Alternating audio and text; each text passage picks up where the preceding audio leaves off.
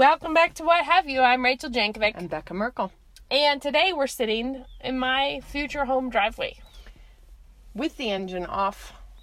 And so you may watching the wheat fields rustle in the wind. It's kind of gorgeous beyond all right now. Yeah, you got to look past really a little good construction dirt pile and see the paradise beyond. It is really good. It is. We're getting to that very end of the build process where everything is like, it's so close, but not yet. I need to go in and look because it just keeps on being. It's been like a week since I saw it, and I think there's much changed since I saw it. Probably there is some change. Yes. It's been fun. Yes. Well, I have to say we were out of town, and I've been having people say I needed to explain my actions on the podcast because of some Instagram posts that I posted. So last summer we took the kids back to England, which was fabulous because it had been 10 years or whatever since we'd been there. More than 10. 10? Yeah. We've been home for 10. Really? Yeah. And so anyway, They were little when we moved there and still little when we moved home. And so it was so great to go back and revisit all the old stomping grounds and take them around. And it was such a party. We had such a good time. And then this year we were like, we should see our own state a little bit because, there's a big amount of our state to see. And since it's right here, you don't always make the effort. So we're like, we're going to just do it. And it was short. It was just like 3 days.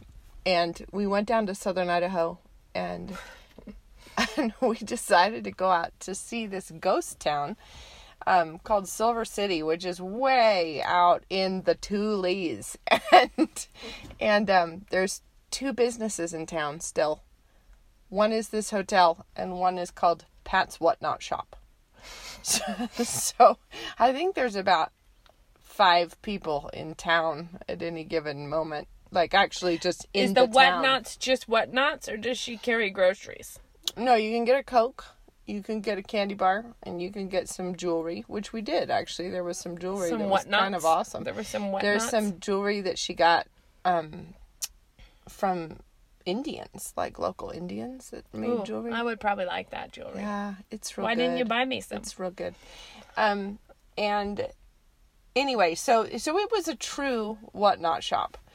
And that's all. That's what there is. There are a lot of old remains of this mining town, which had the first electricity in Idaho.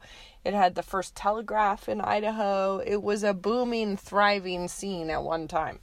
At its peak, there were 2,500 people there, which is hard to imagine because getting into it, even with a 4-wheel drive SUV, was a surprising event. Did you have to come on foot to get there pretty much before? Well, and then in this hotel, which is ramshackle beyond all and amazing, there's this old big bar in there that they got in from, like, it was made in Cincinnati and they got that thing in. I can't even imagine how, like, on a stagecoach with this huge mirror, and it was just really surprising. It is kind of novel. Yeah, and like, it's just dirt, and there's this sign, like 40 miles, I think it's about 40 miles of dirt. Are you going to launch a texting conversation? No, I'm not. I'm listening. There's like 40 miles of dirt road, which at the entrance to it, it says sort of, traveler beware. There's no more anything from here on out. Like, there's no water. There's no nothing. There's no huge bars from Cincinnati. It was like, there's no help for you. If anything goes wrong, there's no help. So anyway, we make our way into this little place, and this hotel, there are just no words for this thing. You have to go to Becca's Instagram and look at what it was. Some of the pictures I put up of rooms are rooms they rent out. They were not the ones we had. Ours were actually, there was not wallpaper hanging off the walls. And there was a bathroom in the hall that you could use, which was very exciting. And that was it. There was one outlet in the place, and it was out in the hall, so we could charge our phones. It's so funny. It was intense. It really was. But we had such a good time. It was like there's old mine shafts running under the hotel. I think that's the real question mark, is whether or not it's going to fall through into the mines below. It was, and there were tunnels going from, we didn't go in, but running from the old Chinese laundry across the street. That was just the storefront. And then they trucked through the tunnel to the laundry, which was actually under the hotel. Anyway, it was all very weird. That is weird. Yeah. And it's just, there's a lot of people who come in like on 4-wheelers in the summer. And when I say a lot, I mean like maybe 12. 15, yeah. I mean, really, the tourist there bust was of kind the of a- year is when 15 a hustle four-wheelers and a come in. bustle. And yeah, so we stayed overnight and they cooked us a breakfast out of coolers, I think, that they had running there. So did you have to make reservations here, or do you just show up? No, they have we to made know you're coming. reservations. Yeah. And That's a really weird industry. How can anyone have found a way to live on it? I don't know. Occasionally making breakfast in an abandoned hotel for people. The thing is there was an actual reward for cattle rustlers. Like, information leading to a cattle rustling problem. Like, it was an actual sign It up. was a current event. Yeah, and a wanted poster. Both tacked up in the entryway. And you think, like, is that... I suppose if you wanted to be out of reach, you could go somewhere like that. Be. So That's maybe where it's important to get the word to Silver City first about wanted people. Well, and then we took a scenic route out, which is hilarious because it's not like it wasn't scenic going in. It was stunning. And you're up in the Owyhees, which I had always thought was like a mountain range, but it actually is more like a really high, like uplands. Like you go way up, you go up a mile, and then you're way up at 6,000 something feet. But it's just this scrubby sagebrush, total Louis L'Amour happening up in there. And sagebrush, and that was about it. Up there with these canyons cutting through everything. It was great. We had such a good time. But anyway, when they showed us around the hotel, this lady showed us around and she was like, yeah, this is room 26. It's the most haunted. And you're like, oh, okay. By cattle rustlers or wanted men? The next day I'm like, she's like, so no ghosts? And I was like, no, we're fine. And she's like, well, I've never seen anything. You know, she was trying to kind of reassure us, like, it's all right. And I was like, well, what is it supposed to be haunted by? And she goes, well, I've heard a lot of stuff. She was like, you know, some people come down and they've run into Screaming Alice. And I'm like, why are they always named Alice, too? But anyway. Alice is always used as that kind of a... But anyway, she was like, yeah, some people run into Screaming Alice. She goes, oh, in your room, somebody came, talked to a small child in period clothing.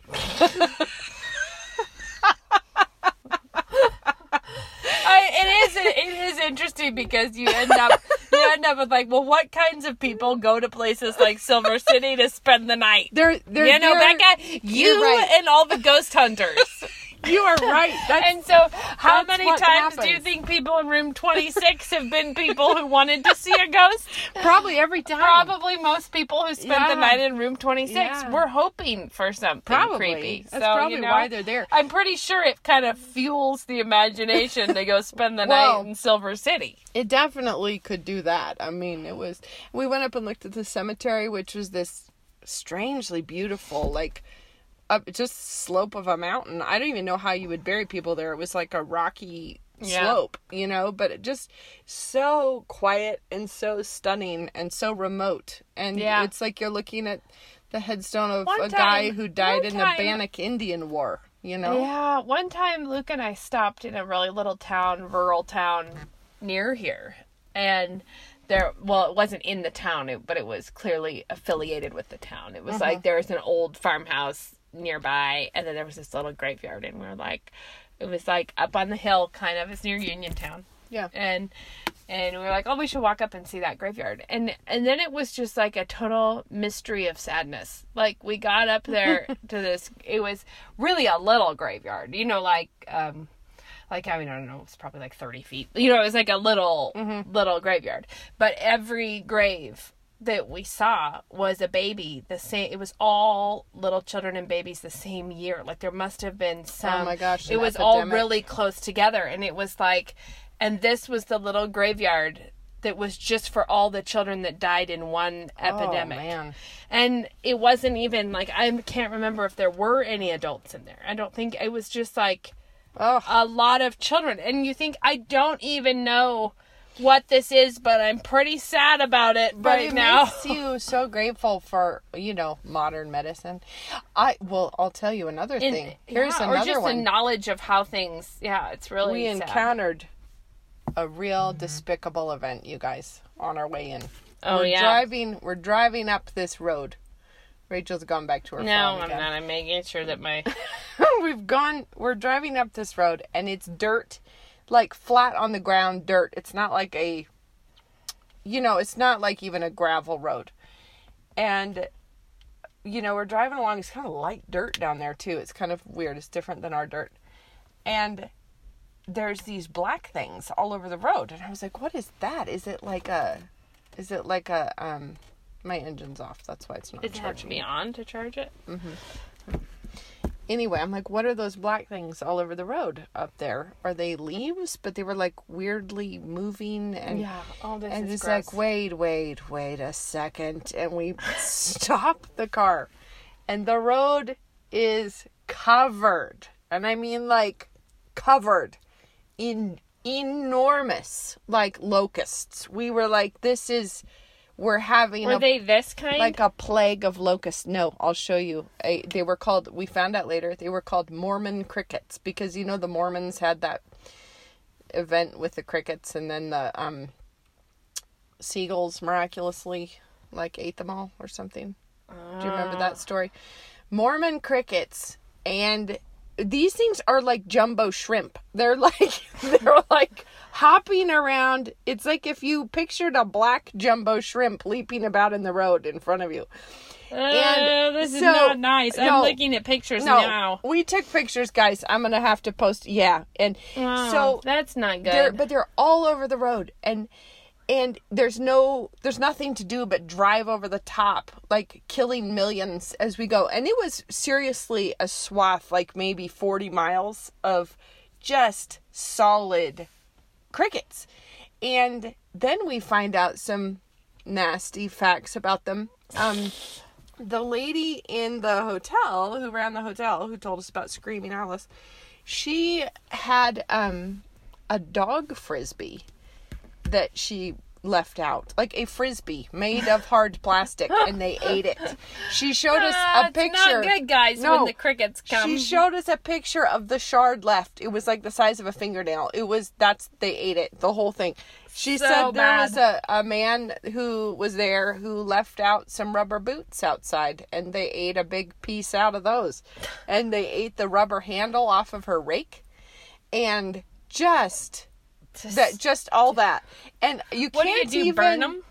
You can, no, they're working, the Department of Agriculture is working on something to do about them. Right. But it looked like they were trying to deal with them in the town, but we dropped over this ridge before we got to Silver City, and they weren't nearly as thick. Like they were still, you still saw some, but they were not like mats of them. No, that's so gross. And I just thought to myself, I get it that people want to eat organic. But sometimes you just want to eat. And imagine... Sometimes what you want is the bug-killing bomb. Because those things... I mean, if they're going to eat the frisbees out of your lawn... Some things are a pestilence. It was so... What is as we were driving... I thought this is so funny. Just as a side, I just find this entertaining. To be clear, I am in no way opposed to more organic pesticide methodology. I don't care. But I did find it very funny that to keep apples organic, I think they're spraying the trees with coyote urine. And I feel like there's a lot of questions that come to my mind about who is harvesting that. And where is this actually authentically created coyote urine? But also, do I feel better about eating I that? don't know. I mean, I'm like, there's questions. There's questions. I just find it funny. That's all, guys. We're not here to have a fight about pesticides. No, we're not. But I was just feeling like what you need in this moment is a pesticide because we have a pest problem. You need the raid people to be on this. Well, it was truly shocking. And the thing is, they all travel one direction. So they're all going across the road one way. They're all like heading north. Yeah. And if they run into a wall, they just spend their whole life bumping into it till they die. Like they will only go just that way.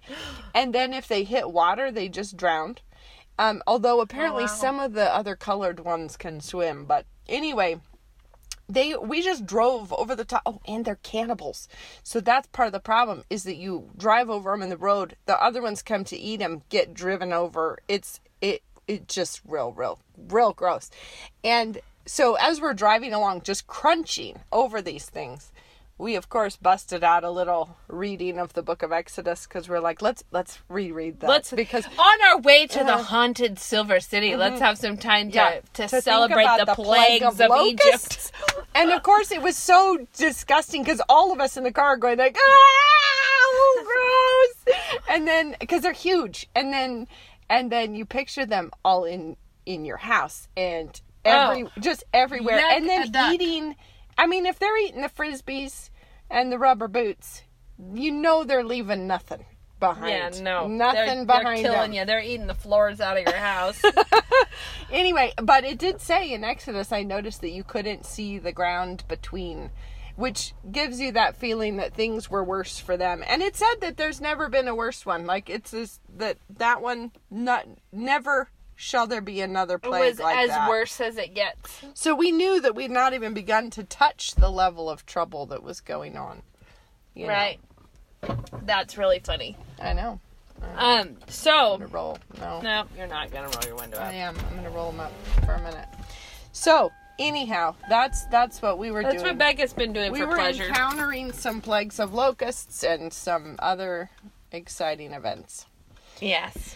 So, Becca, we meant to talk about something that was not haunted hotels and locusts. We did. We had something else. What we were going to talk about is sort of why we talk about what we talk about, what we mean by it. You know, like, what's the point of we've been getting some questions lately. Sometimes we get comments or questions, and sometimes it seems to cluster on a theme where you think, okay, yeah, there's something here that we should talk about, we should touch on. Sometimes they're just random questions, and that's great too. But when there's a theme, so we're not answering a particular one, we're just talking about something that's come up a few times lately. How would you summarize it? It's sort of like, I would say it is kind of like, how is you guys talking about homemaking, domestic riffraffery have anything to do with the gospel? Well, it's kind of like, why don't you use your platform for good? Right, and if you care about the gospel, why are you talking about weaving? Right. Or if you, or I guess sort of like, aren't there more important things? Don't you? Well, yeah, but not offensively. It's not like, none of these have been snarky questions. It's just, and I think that this is such a big topic because I actually think it ties in with really big theological issues. And that's why to people who share our theology, it feels intuitive and obvious. And to people who have never been around, I would say it's primarily postmillennialism, right? That for people who have not been around postmillennial Christian living, it feels bizarre. It feels sort of like, whoa, you guys are like, why would you think that this is important? Or why? And so fundamentally, I guess, like, how can you put this in that? I just think that's the overarching theological issue. So if you actually have questions, that is the theological issue to pursue understanding better. For us, it is the point, what we believe is that Jesus was victorious and that his victory on the cross is being worked out through the world now, here, not just in a heavenly... Yeah, so if you were going to do the kind of like uber simplistic Cliff Notes version. Which is what I'm trying to do, and I'm finding it would hard. Yeah, it is. It's hard to just kind of like put it in a nutshell. But we don't think we're living in the end times. Yeah, like actually we would see where we are now as still kind of part of the early church. We're kind of the pioneers. You know, we have to conquer this world still. Like God... And clearly there's a lot left to do. Yeah, and God gave Adam... you know, the creation mandate of like, fill this earth and subdue it. And then man didn't do a good job with that. There was a lot of trouble, you know, as we know. Took a wrong turn right at the beginning. Then you have the second Adam who comes and obeys where the first Adam sinned. And then... So it's a turning point in all of history. He gives a command again to his disciples, which is, go take the world. Like, go do this. The Great Commission. The Great Commission is go baptize the nations. And so we take that as every knee shall bow, every tongue confess. Like, the earth shall be as full of the knowledge of the Lord as the waters cover the sea. Also, Jesus is at the right hand of his Father until his enemies have been put under his feet. Yeah. And so we believe that we haven't gotten there yet. There is still much to do. Right. So we believe that the work of believers here is living faithfully as he has called us to live, seeking to fulfill the Great Commission and build Christian culture and Christian and honoring God and bringing the earth to know him. You know, and like the thing is it's funny how this feels like totally not connected. But it so is, because we think that Christians need to be building a culture that we hand to our children, who hand to their children as we gradually are taking over. Like leaven in the loaf, yes, that it continues to grow and multiply and spread. Like the mustard seed that is small, but eventually grows to be big. Or the cloud the size of a man's fist. Yeah. And so this is, I think, if you think we're living in the last days, then you have why would you bother building a civilization here? We're about to get raptured out, right? It actually does affect how you live. Actually, I remember Grandpa and Grandma saying they had missionary friends back in the 50s or somewhere in there. You should mention Grandpa and Grandma, who were not post-mill. No, they weren't. But they had friends who thought that they were living in the last days. The tribulation was going to start any time now, so they wouldn't have any kids. It was like, of course we wouldn't do that. Why would we do that right now? So they never had children. The thing is, what you think about this really does affect some pretty mundane details about 100%. Your life. And so if you feel like any minute now everything's going to be gone, then of course, why would you spend time? Of what value is a beautiful table setting.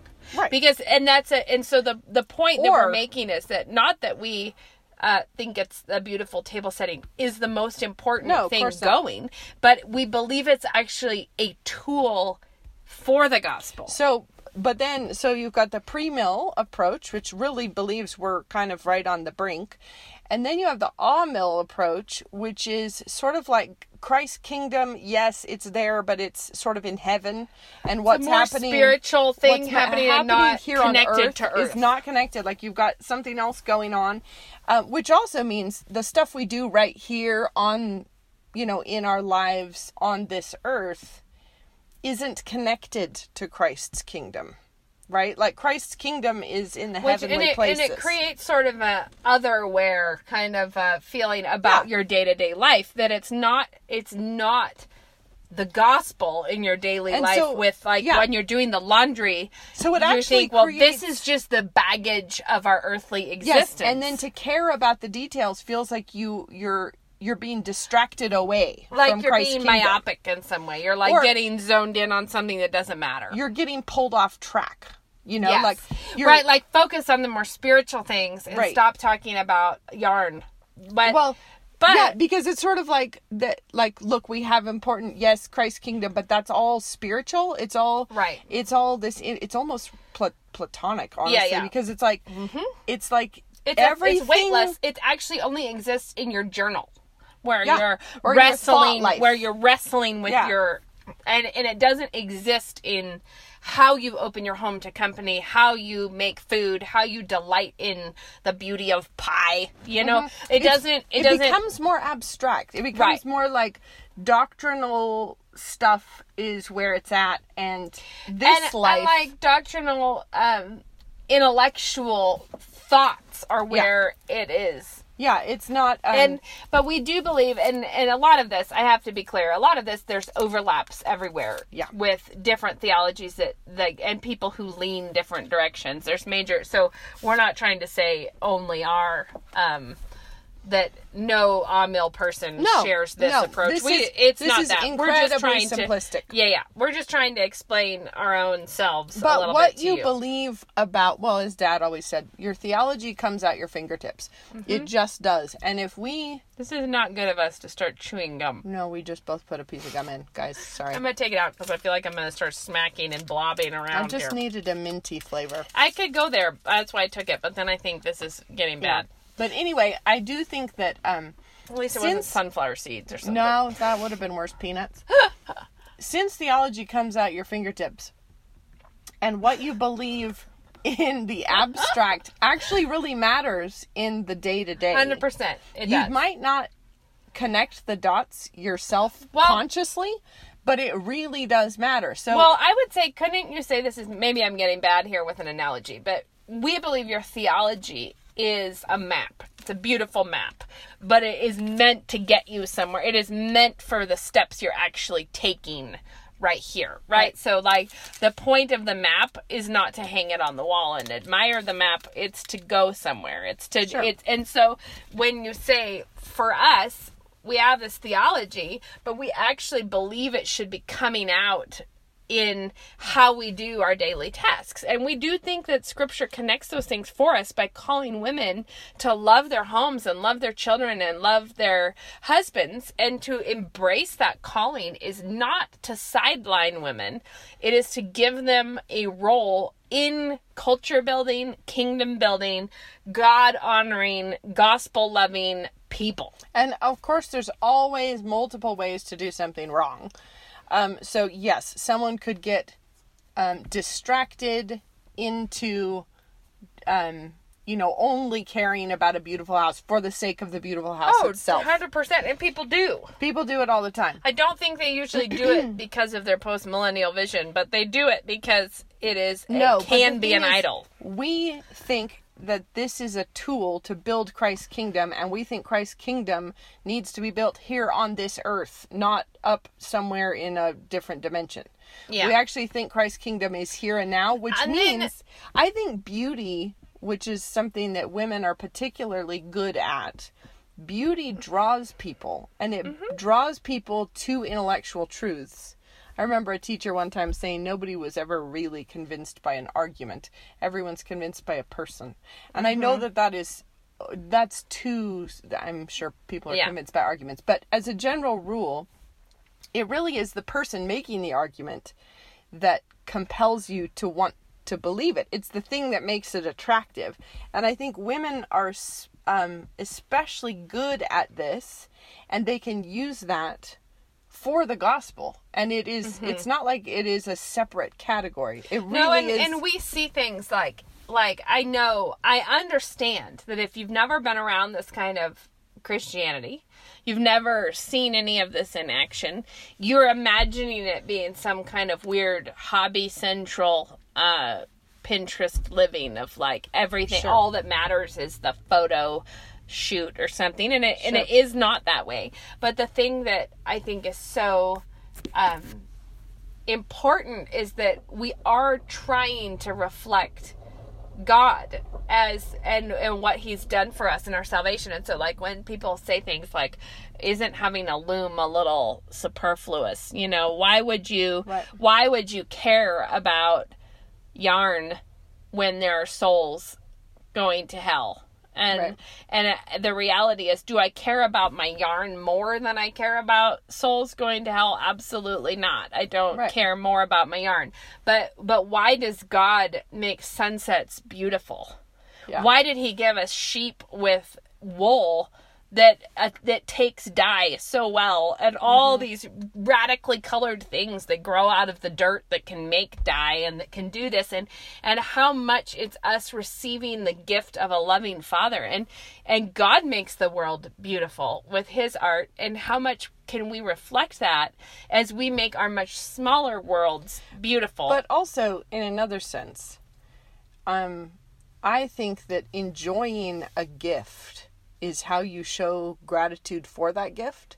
Like, if you gave your husband, like, you gave him some, I don't know, some great birthday gift, which he sort of said, well, I think spiritual truths are more important. I think it's more important that our culture is in debt. So I'm going to put this in the closet and not look at it. It's sort of like... sad. That's not how you show gratitude. And it's not how you love the giver. No, and it's not how you thank the giver. It's like God has filled this world with so much potential and so much beauty and so much to discover and so much to do and revel in. And then I have to put right on top of that, the people who love it, and who love it sometimes against their will. Yeah. That it doesn't matter if people don't want to believe in God, they love good food. Yeah. Like, and if your home is a place of beauty and rest and joy and good food, how much more are you declaring a good relationship to the giver of those gifts? Like, you are constantly declaring, and to your own children, you're declaring how we feel about the giver of these gifts. But we also, and we've talked about this before, but gratitude is really the fuel that you should be running on. But I think there's a deeply ingrained sort of, it's like Christianity has a big piece of glass in its foot, sort of, that's stuck way in there, which is we feel like we need to feel guilty. Right. And guilt is the motivator. Guilt should be the thing that drives us. Guilt needs to be always there. Guilt for the gifts. Yeah. Oh, guilt. I know what you're going with this. So basically, like, you should be motivated by guilt in some way. So you kind of have to feel bad about everything. Well, I think what you're trying to say is that a lot of Christians suffer from a guilt addiction. Yeah. Because what they're thinking is, it's guilt that motivates me sharing the gospel with a neighbor. But the reality is, a far more long-lasting motivator is gratitude. The gratitude for what God gave you is what gives you this urge to share it with your neighbor instead of... But gratitude is connected to actually being thankful for the stuff. Like, right. Actually, well, for instance, that husband who didn't care for the gift he got you, is he so excited about that he's going to go tell a neighbor? Nope. He's not going to go tell the neighbor because he's not enjoying the gift he was given. But that joy is so contagious, and it is a thing that people want to know. Why are you like this? How do you all like each other? Why are you always having fun and leaving the lights on in your house? Because that's a thing we kind of laugh about, is rolling the windows again. What we would call a lights out theology, that is like, your house is just like a little bastion of silence with the lights out, the serious angst about the sin in the world and all these problems. Instead of being motivated by joy and gratitude and delight in the things that God has given us, it's trying to be motivated by kind of a hunker down, bunker down, and be thriftier. You can't export what you don't manufacture, right? You can't actually tell people about the joy of faith and obedience if you don't know about that joy, because you're always having a cranky face and so a guilt in a lot of ways, we think that Christian homes ought to be sort of like a house on a hill with the lights on, with a roaring fire and the door open. Yeah, and a good smell coming out. And a good smell and people in there laughing and people delighting in things. And so we think that is showing gratitude to God. And of course, we understand that there are pitfalls that could be had in such a pursuit. But there are always pitfalls in every pursuit. There's lots of pitfalls in not having that pursuit. Right, and so many Christians think it is beneath them to spend time trying to figure out things like how to make a good pie or how to do, because they think, well, that would be wasteful of my. But this is the thing, is does God care about small little details? Well, I mean, what do you think? The further we get down into studying creation, the more complicated the more details we find. It's not like God cares about the macro, like constellation levels, but once you get down into like microbiology, he's not interested. God cares about the tiny details. He made it. And so we should be like him in that, like, we and should also, be he gives the interested details, in small stuff. God is interested in small stuff. He gives the details import. He makes them matter. Yeah. So, like, when you're talking about does God care about the little details, well, not only do the little details make a difference in the big picture, like, they actually, I mean, it's not just that they're interesting if you can get one off. They actually contribute to the big picture. Yeah. And I do think that, of course, it is possible to do it wrong, get obsessed with the details, refuse to remember the big picture, all of that. Yes, of course you can do that. But we think that all these details about just mundane everyday life, we think they matter because we firmly believe in that big picture. Right. And so, yeah, okay, if you got obsessed in it in some weird way and you forgot the point of it. That's actually one of the sad things. Like, Martha Stewart is a really talented homemaker with no home left to make, Like, I remember the time many years ago when it came out in one of her magazines, like, the divorce album, how she kept her divorce memories in an album. Like, let me show you how to organize this. Or when it was like, now that I finished remodeling this whole house and getting it all done so everything's perfect, we're going to start over and remodel the whole house and get it all done. And that is what happens when you have people not using their domestic life as a tool for the kingdom, but just having it be an end in itself. Like, we just enjoy this, so we do it, and that's the end. And we believe that can be done, but we don't think that has to be done. And especially not done by Christian women who are actually doing what the Bible tells us to do, which is embracing our role at home and not doing it like it's a sad duty, but that it's an actual delight, and that there's a huge role for women in this. And I think I'm reading that Embarrassment of Riches about the Reformation, and it's bizarre in a lot of ways. It's really weird.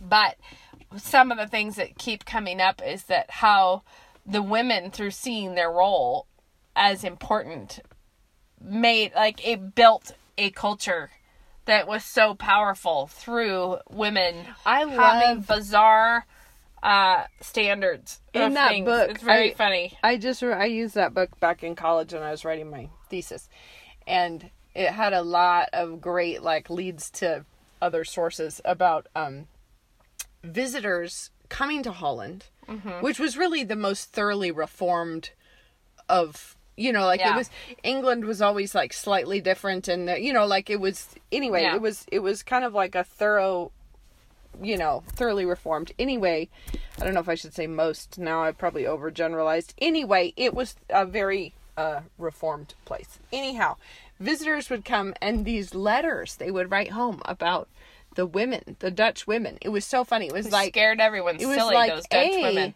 They're very beautiful. They're more beautiful than any other women. They appear to like their husbands.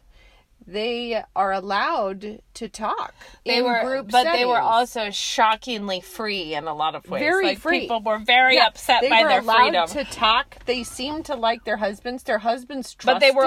But they were also given a lot more legal rights. They ran more businesses, and they had more inheritance. Like, they played hardball financially, it seemed. And they were also, like, their houses were beautiful and clean.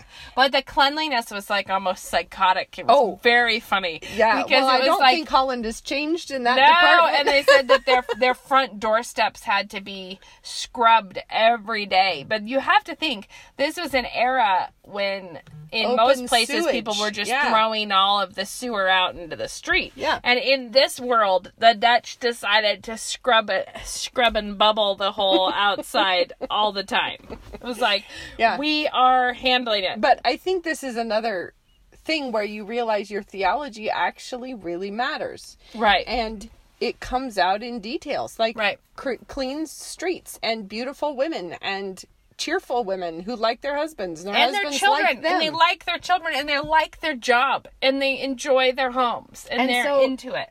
That is like this impression, and I'm sure we've told this story before about. Have we been on this subject before on the podcast? Probably, but I don't know what story you're building up to. I just remember like an old lady that we took to church with us one time who was an artist, and she was not saved, very bitter, wasn't speaking to her children, like it was just but sad. She had an eye, she was an artist, like she appreciated beauty and stuff. Anyway, she came to church with us once, and her thing she said afterwards was, I've never seen so many beautiful people. And it's not because Christians have better cheekbones. No. It's like... It's because the prettiest thing that you can have is joy. Yeah. And freedom. And remember the atheist who came and debated Dad? Yeah. And, that's right. He was in town. And he was at our house for dinner, wasn't he, afterwards? Yeah, he came to Sabbath dinner afterwards. And so it was like he and Dad had debated, and then I can't remember who he was, but... He was a name. He was a decent name atheist. And so he came, and people were chatting with him at dinner about like, so, what do you think of Moscow or whatever? And he said, he was like, I've never seen so many beautiful women. And he goes, and I live in Beverly Hills, which was... And let me tell you guys, that's not because we're running with the Beverly Hills beauties. No, it's not. It is because we're a bunch of Idaho women who know Jesus. And seriously, and that's it. Yeah. And that's it. We know Jesus, and we like Jesus and what he's done for us and what he's called us to. But that is something that I think God has built into the world, that beauty is compelling. It's like, actually, I think that's why when people go into like deep rebellion, they rebel against beauty. We also had that hilarious time where somebody who deeply despised Dad, hated Dad super hardcore, and I believe was an author of lesbian romance novels. Oh, I forgot that detail. I think that's it. And that was true. I think that's what she did. I think you're right. But she, had a mullet. I'm not saying that ironically. It was literally a mullet. And she hated us. Yeah. Like, hated us. And I think she'd had too much to drink, actually, at this point, which is why such things came out. She became a bit freer with her. She just didn't care so much about keeping up appearances. But she said, she essentially... We've been chatting with her for a while. And she said that how did she put it? She was kind of like, well... At the end of the evening, she was like, well, I guess if Doug Wilson raised you two, then he must have done something right. He must be doing something right. And the praise coming from such amazing places. But the point is that loving God and being at peace with your role in building his kingdom and what you're doing is a beautiful thing. Being at peace with it, being grateful for it, and being delighted with it, being busy with it, and being like, and recently, I when things are like things are tired and stretched out and feeling run down,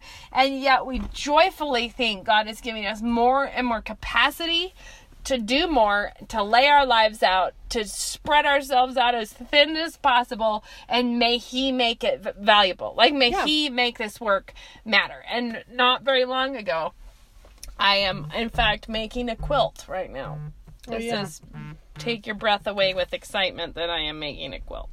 And it is for my daughter, who out of everybody, I'm trying to help them have something for their new room that they're excited about. And I have one girl who has just consistently said, I really want to quilt.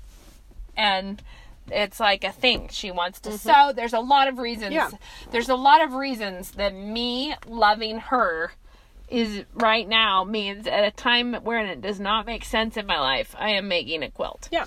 And I was not feeling like it all the way making it right now because things are chaos and it's just like a wild time to take on that job. And I know that it's not like life or death.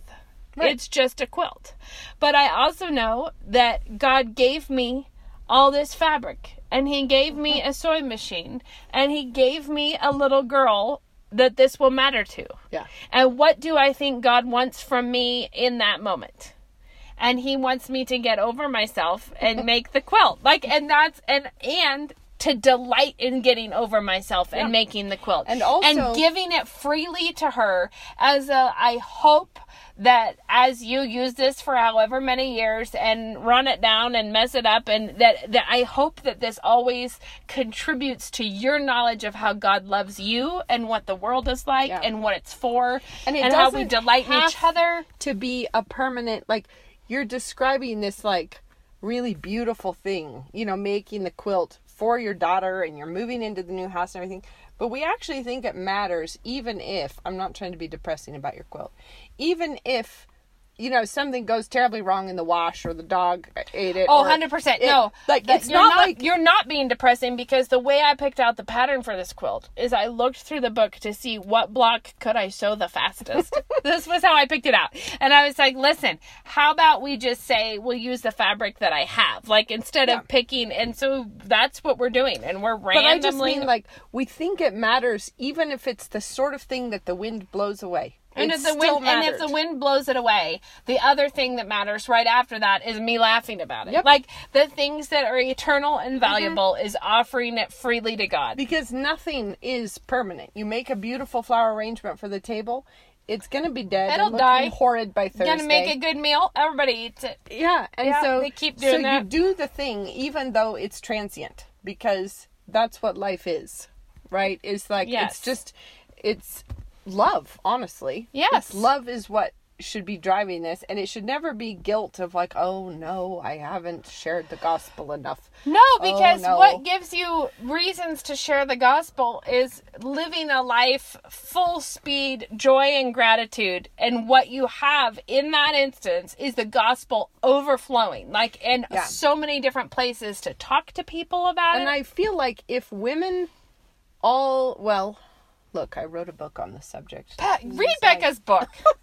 I think if women all decided to embrace their role in that way, I don't think our culture would have any idea. They're going to have a book proposal. What to do with it. Let's write a book together that can be like a sequel to both Yoo-Hoo and Even Exile, and we'll call it The Confluence. And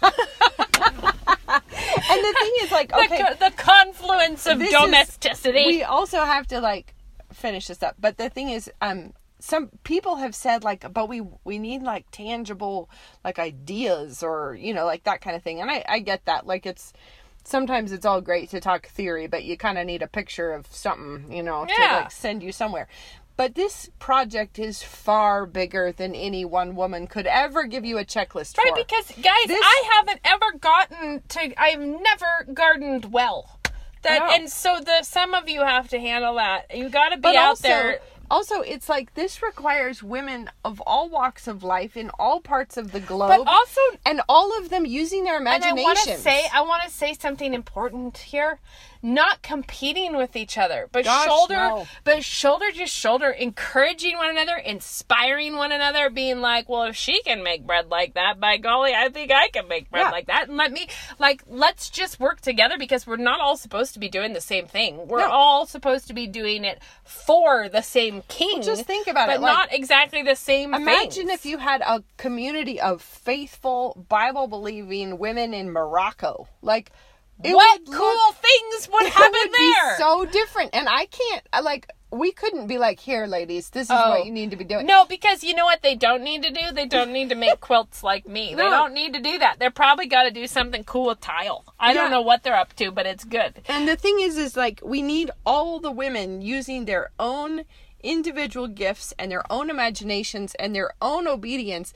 And raising their own children in the love of the Father. But like cross-pollinate by all means. But just, we need... Too bad we aren't excited about this topic, Beck. Too bad we can't gin up any enthusiasm. Lots more women, guys. Lots of them doing this. And so that to bring this full circle, that's why we talk about it. Yeah. That's why we talk about the things that we're doing. It's not because, and I almost loved with the point, the comments that I get from various things that choke me up, which is funny to say it, but they do every time, was one message I got a while ago from someone who was thanking me for something. I can't remember. It was the podcast. It was something in whatever. But she said, so here I am up in I feel she was out in the outer fringes of Canada somewhere. You know who you are if you listen to the podcast, saying that she made her first pie. And she said she made her first pie and messed it up. And because she was listening to us, she laughed about it, threw it away, and started over. That's great. And you know what? Choked me right on up. You know why? Because I'm like, because there's people in Canada who are gonna have a better life with pie. They're gonna be up there making pie, and it's gonna be so much better. And then the other thing is, on our last episode, whatever quote that was that Jake put up of me saying, how many things could I be bad at for a long time? And somebody commenting that I think this is why my wife is learning French now. Like, it's the best. Learning French, and somebody else said they started to quilt because of it. Great. And I can't tell you how much that delights me, because I think that is the goal. Or when I was at somewhere signing books and people are actually in line and ask me a sourdough question. Like, that's where they're lovely. like, so I'm trying sourdough because of you. And someone else, you know who you are, Team Sherwood out there, who brought their knitting for help in line, and I love it. And to me that is so delightful, because it's like, women, wherever you are. I said that about, I have a daughter who wants a quilt, I have fabric, I have a sewing machine, but wherever you are, you have things at the ready that you could use, that you could and it might be a quilt, it might be sourdough, it might be, look, here it might be I am a different language. That's awesome. We don't know, awesome. But the point is, there are ingredients and components at your hands, at your fingertips, that have been given to you that you could glorify God by enjoying, by diligently working to learn something, by thinking, like Chesterton said, anything worth doing is worth doing badly. Yep. It's worth learning. It's worth the struggle of learning. And so it's worth trying to make pies and trying to make things. I hate to bring it to the Iliad, but I'm gonna. Why not, though? I mean, I like to touch base on the classics. We were reading the Iliad in the car on our way back, which was hilarious. We were alternating between that hideous strength and the Iliad. And we're, right before this big battle. Let's not let it be said that the Merkles aren't interesting people. Becca likes to establish her street cred as the odd one.